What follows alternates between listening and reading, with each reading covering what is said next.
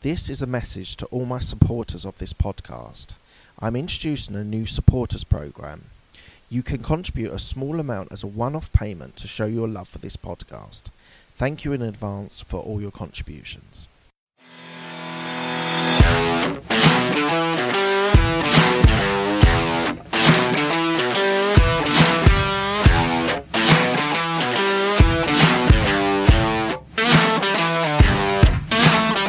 I just wanted to let you know before we start the podcast that I am doing an online podcast course, how to be able to create, get your guests, scale it and monetize it.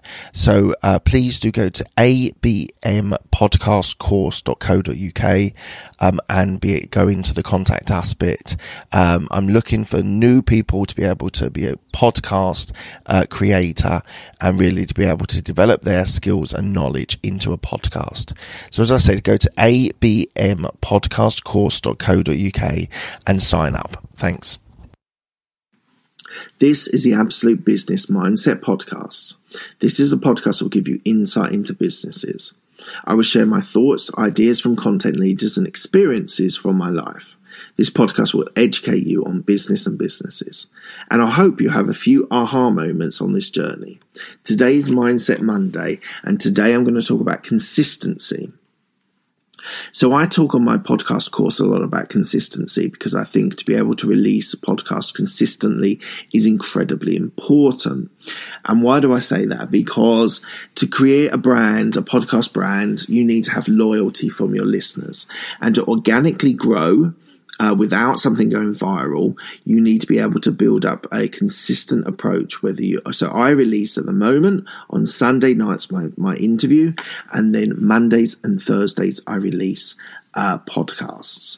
That is a structure that when I was doing the working from home series, I was doing Monday, Wednesday, Friday, but because that's ended, I've taken a step back and I'm only doing 3 a week. But being able to do that consistently gives confidence in my listeners because they understand that on those days they're going to get a podcast and they come back and they look forward to the next episode.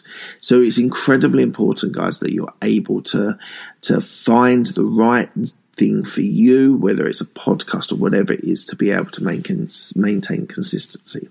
I also think I maintained consistency from my corporate role when I was doing it because I was consistently in the office, I was consistently working, I was working hard, I was consistently building relationships, and it was incredibly important that I was present.